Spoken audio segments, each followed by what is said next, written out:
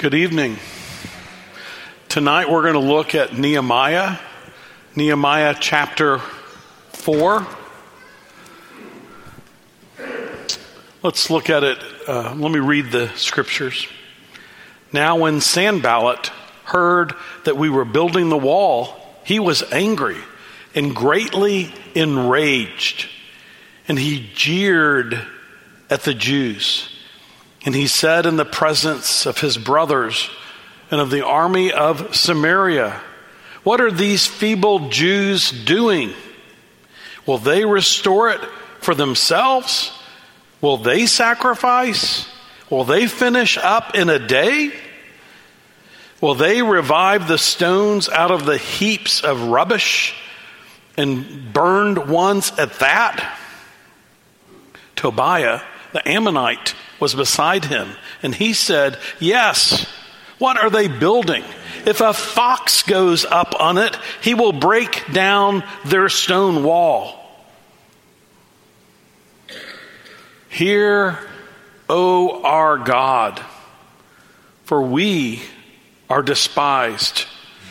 Turn back their taunt on their own heads and give them up to be plundered in a land where they are captives. Do not cover their guilt, and let not their sin be blotted out from your sight. For they have provoked you to anger in the presence of the builders. So we built the wall, and all the wall was joined together to half its height. For the people had a mind to work. But when Sanballat and Tobiah and the Arabs and the Ammonites and the Ashdodites heard that the repairing of the walls of Jerusalem was going forward and that the breaches were beginning to be closed, they were very angry. And they all plotted together to come and fight against Jerusalem and to cause confusion in it. And we prayed to our God and set a guard as a protection against them day and night. In Judah, it was said, "The strength of those who bear the burdens is failing. There is too much rubble. By ourselves, we will not be able to rebuild the wall." And our enemies said, "They will not know or see till we come among them and kill them and stop the work." At that time, the Jews who lived near them came from all directions and said to us 10 times, "You must return to us." So the lowest parts of the space behind the wall in open spaces, I stationed the people by their clans with their swords, their spears, and their bows. And I looked and arose and said to the nobles and to the officials and to the rest of the people, "Do not be afraid of them. Remember the Lord, who is great and awesome, and fight for your brothers, your sons, your daughters, your wives, and your homes." When our enemies heard that it was known to us and that God had frustrated their plan, we all returned to the wall, each to his work. From that day on, half of my servants worked on construction and half held spears, shields, bows, and coats of mail. And the leaders stood behind the whole house of Judah who were building on the wall.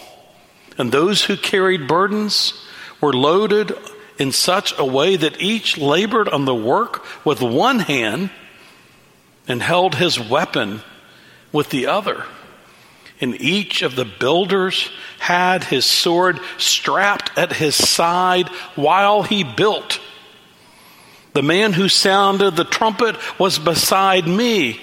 And I said to the nobles and to the officials and to the rest of the people, the work is great and widely spread, and we are separated on the wall far from one another.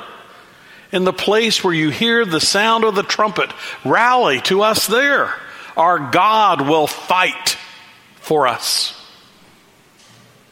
So we labored at the work, and half of them held spears from the break of dawn until the stars came out.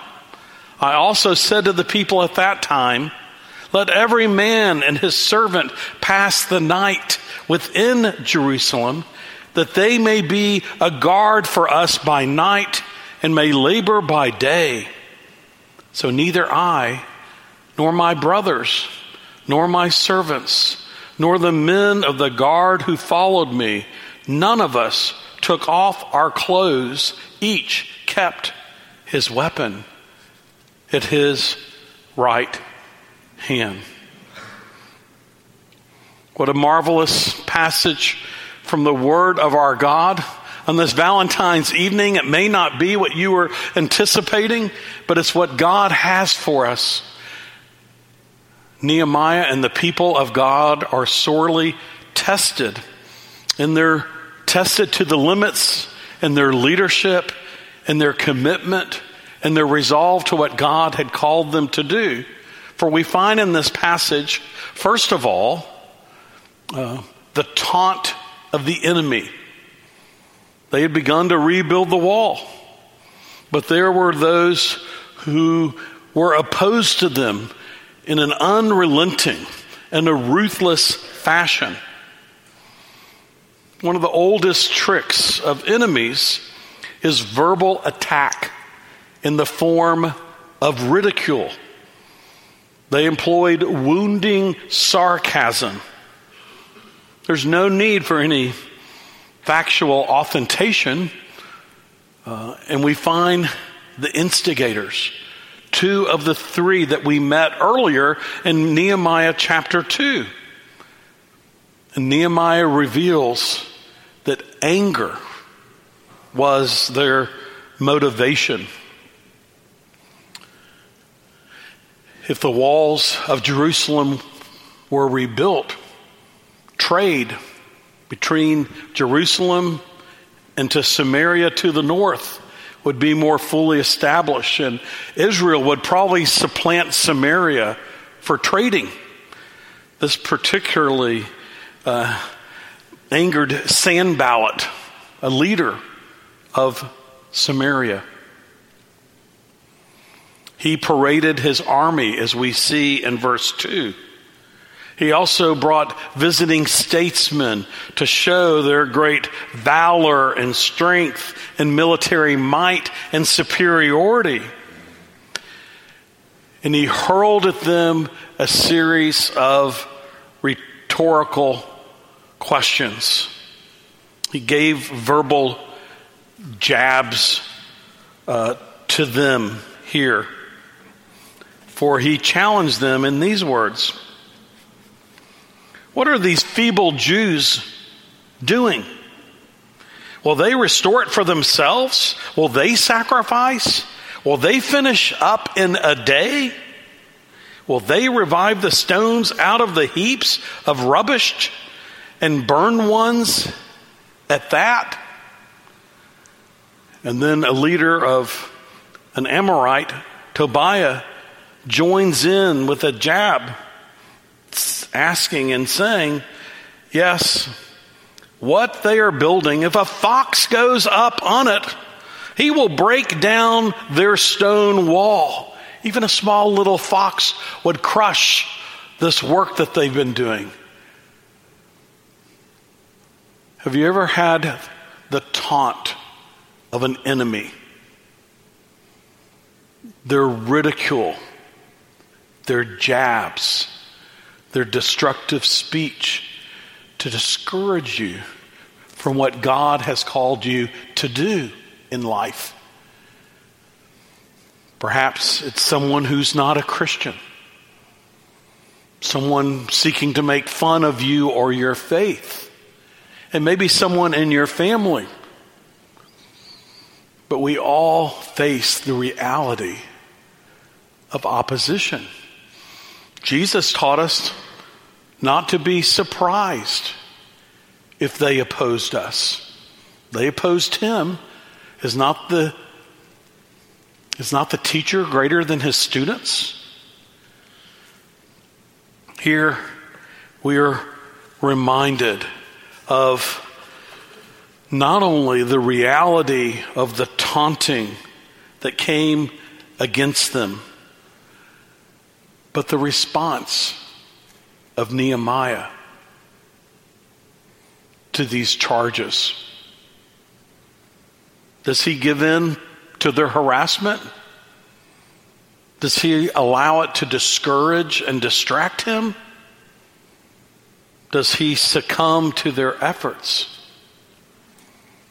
Verse 4 and 5 is Nehemiah's response. Hear, O our God. He cries out in prayer to the covenant God, the God of his people. For we are despised. Turn back their taunt on their own heads and give them to be plundered in a land where they are captives. How do you respond when you face opposition, when someone seeks to discourage you? It's interesting what Nehemiah does not do. He himself does not retaliate. He doesn't even respond to those who are opposed to him. He turns to the great and mighty God of the covenant and cries out for God's intervention.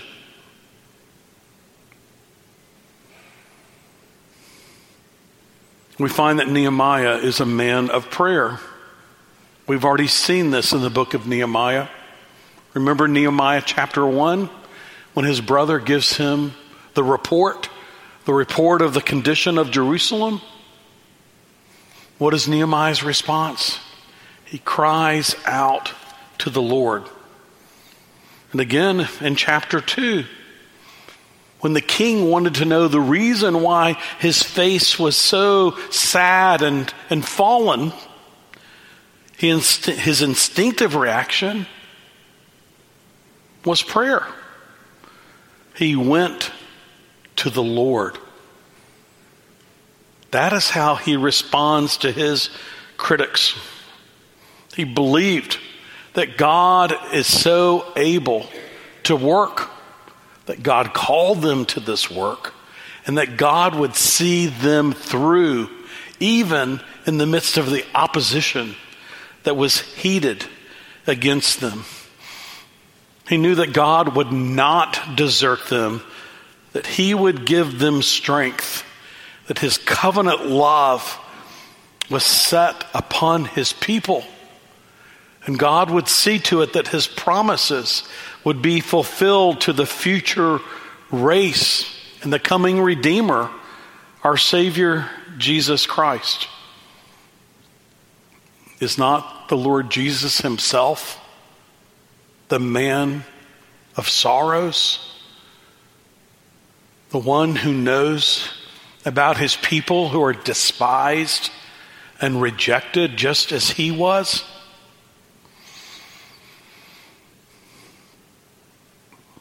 Nehemiah focuses upon God's mercy, but he also beseeches the God of justice, that these antagonists may receive the just rewards for their evil and their hatred against the covenant God of heaven and earth. Now, like I said earlier, this is Valentine's Day. But the God who is all loving is so perfect and pure that he, by his nature, stands against that which is not good and perfect and pure and righteous. And so Nehemiah, in great biblical tradition, cries out to God that he might pour out his wrath. The language of this prayer is very much likened to some of the prayers we find in the book of Psalms. They're imprecatory type prayers that the wicked might be punished. We don't have the kind of time I would like to really go into all the facets of imprecatory prayer. But how are we to understand this prayer? Nehemiah is concerned for the glory of God. Also, God's anger is not irrevocable if people turn to him, if they repent. His mercy is guaranteed. We read after he prayed that they got busy working. They worked with all their heart. What a powerful thing prayer can be in the face of those unrelenting people opposed to Christ and his church. It's been said that the history of the Bible is the outworking of Genesis 3:15, of the conflict between the seed of the woman and the seed of the serpent. And we find it here. We find it actually in most every book of the Bible, on so many pages of the scriptures. But we know ultimately and finally that our triumphant Savior is victorious. That sin will be put down and those opposed to him for all eternity. And even the lingering sin for which we have been forgiven and in the Lord Jesus been made new, even that sin will be removed from us for all eternity. And we will see him in glory and be like him. We will be fully sanctified and perfected. So their initial plots fail. The taunts are not effective. So we read, starting in verse 9, of the intensity of these enemies, that they begin to plot and plan together against the Jews with violence. And the Jewish people in Jerusalem are encircled. Here there's a renewed emphasis on the Ashdodites who have joined, Sanballat to the north in Samaria, Tobiah and the Ammonites to the east. I'll try to do it correctly. Sanballat and Samaria to the north, Tobiah and the Ammonites to the east, the Ashdodites to the west, and the Arabs to the south. But God restrained them as he protected his people. They threatened, they rattled their sabers. It was a great potential harassment of the people of God. But look at the response of Nehemiah. He says, we prayed and we set guard at each site or post. Here is a great truth for us. Again, we find him praying, believing and knowing that God is sovereign and works.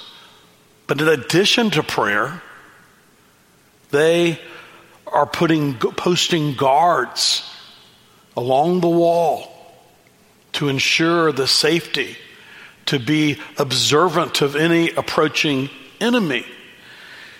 It is a faith that impacts the way in which they live their lives. That is true saving faith that leads to works. And here they're putting on the works of the sword to protect them. We know ultimately that this warfare, that this opposition is spiritual in nature. Our ultimate enemy is not flesh and blood, but our warfare is spiritual. And we will face opposition.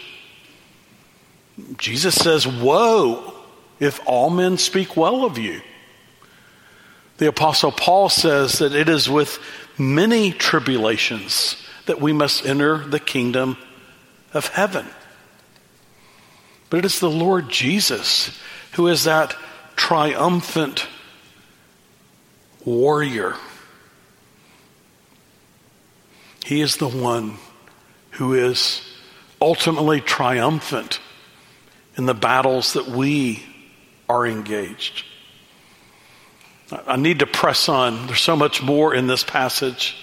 We find that they even come to stronger threats when their initial threats were not being effective.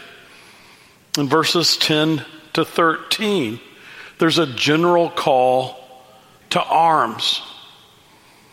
In response to the threats, Nehemiah calls the people to put their mind on the Lord and be prepared to fight. What we have is a fighting, working force. Even those that lived outside the city were to stay within the city for safety and to help secure the city. And we read in the final verse that they remained in their clothes for working and for defending the people. They did not put on their clothes for resting or for sleeping. He appointed those to be guards to listen and to watch for danger. And what we have here is the sword and the trowel. They continued to build the wall and do the work to which God called them to. But many of them worked with a sword at their side in case they had to put down the trowel and pick up and fully use the sword to defend themselves. But we don't find them panic-stricken. This is calm and confident trust. But it is also being ready and prepared to face the enemy if they try to scale the wall. Perhaps you know of the well-known quote that's attributed to Oliver Cromwell. Put your trust in God and keep your powder dry. That is what this passage is about. Trusting the Lord and yet being prepared, being ready for action, being ready to combat the enemy.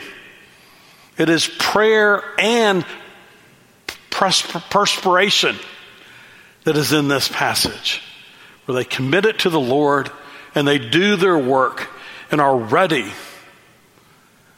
Is it not the fear of the Lord that sets us free from the fear of men?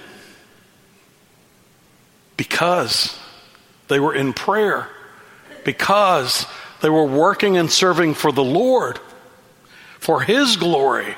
They experienced the freedom from an over-preoccupation with the fear of men that can be destructive and debilitating.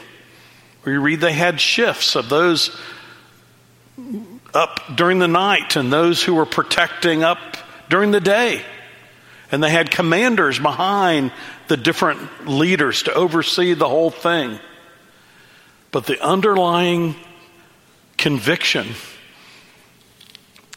is at the end of verse 20, our God will fight for us. This was their confidence, that God Almighty was with them, would protect them, and deliver them from whatever they faced. They were not despondent, but they were ready. What lessons for your own Christian life come out of this passage? I'd like to just highlight a couple. This overriding theme of prayer.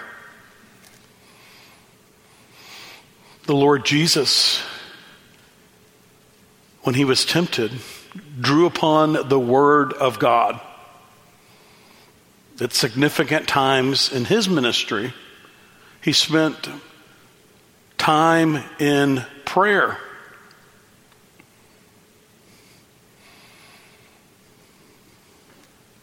Much like Nehemiah, though the Lord Jesus at times challenged his enemies, there were times like Nehemiah where he entrusted himself to the Father.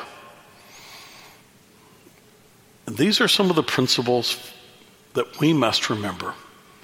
That as we place our focus upon the Lord, knowing who he is and what he is able to do, we can be men and women of courage. This is what's needed greatly in our day and in Christ's church. And it only comes as we have that glimpse of the Lord himself. He's the only one that can give us that strength, that resolve that we find among these building the wall with a trowel and a sword. May God give us grace. I think of that hymn by Edith Cherry that we sing, "We rest on thee." We rest on thee, our shield and our defender. We go not forth alone against the foe. Strong in thy strength, safe in thy keeping tender. We rest on thee, and in thy name we go. We go in faith, our own great weakness feeling, and needing more each day thy grace to know. Yet from our hearts a song of triumph pealing.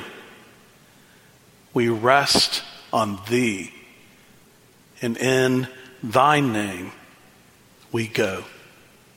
Let's pray.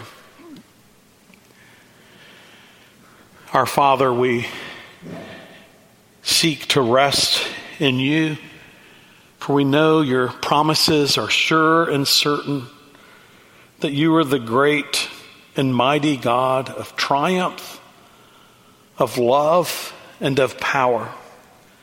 And we pray that as we face difficulties or encounter perhaps opposition because of you and the gospel, we pray that we might respond in prayer in a spiritual way, that we may fight the battles to which you have called us in your strength and in your methods and ways. We are weak. We are needy in and of ourselves. We cast ourselves upon you. For we know that you are the God who is great and magnificent and almighty.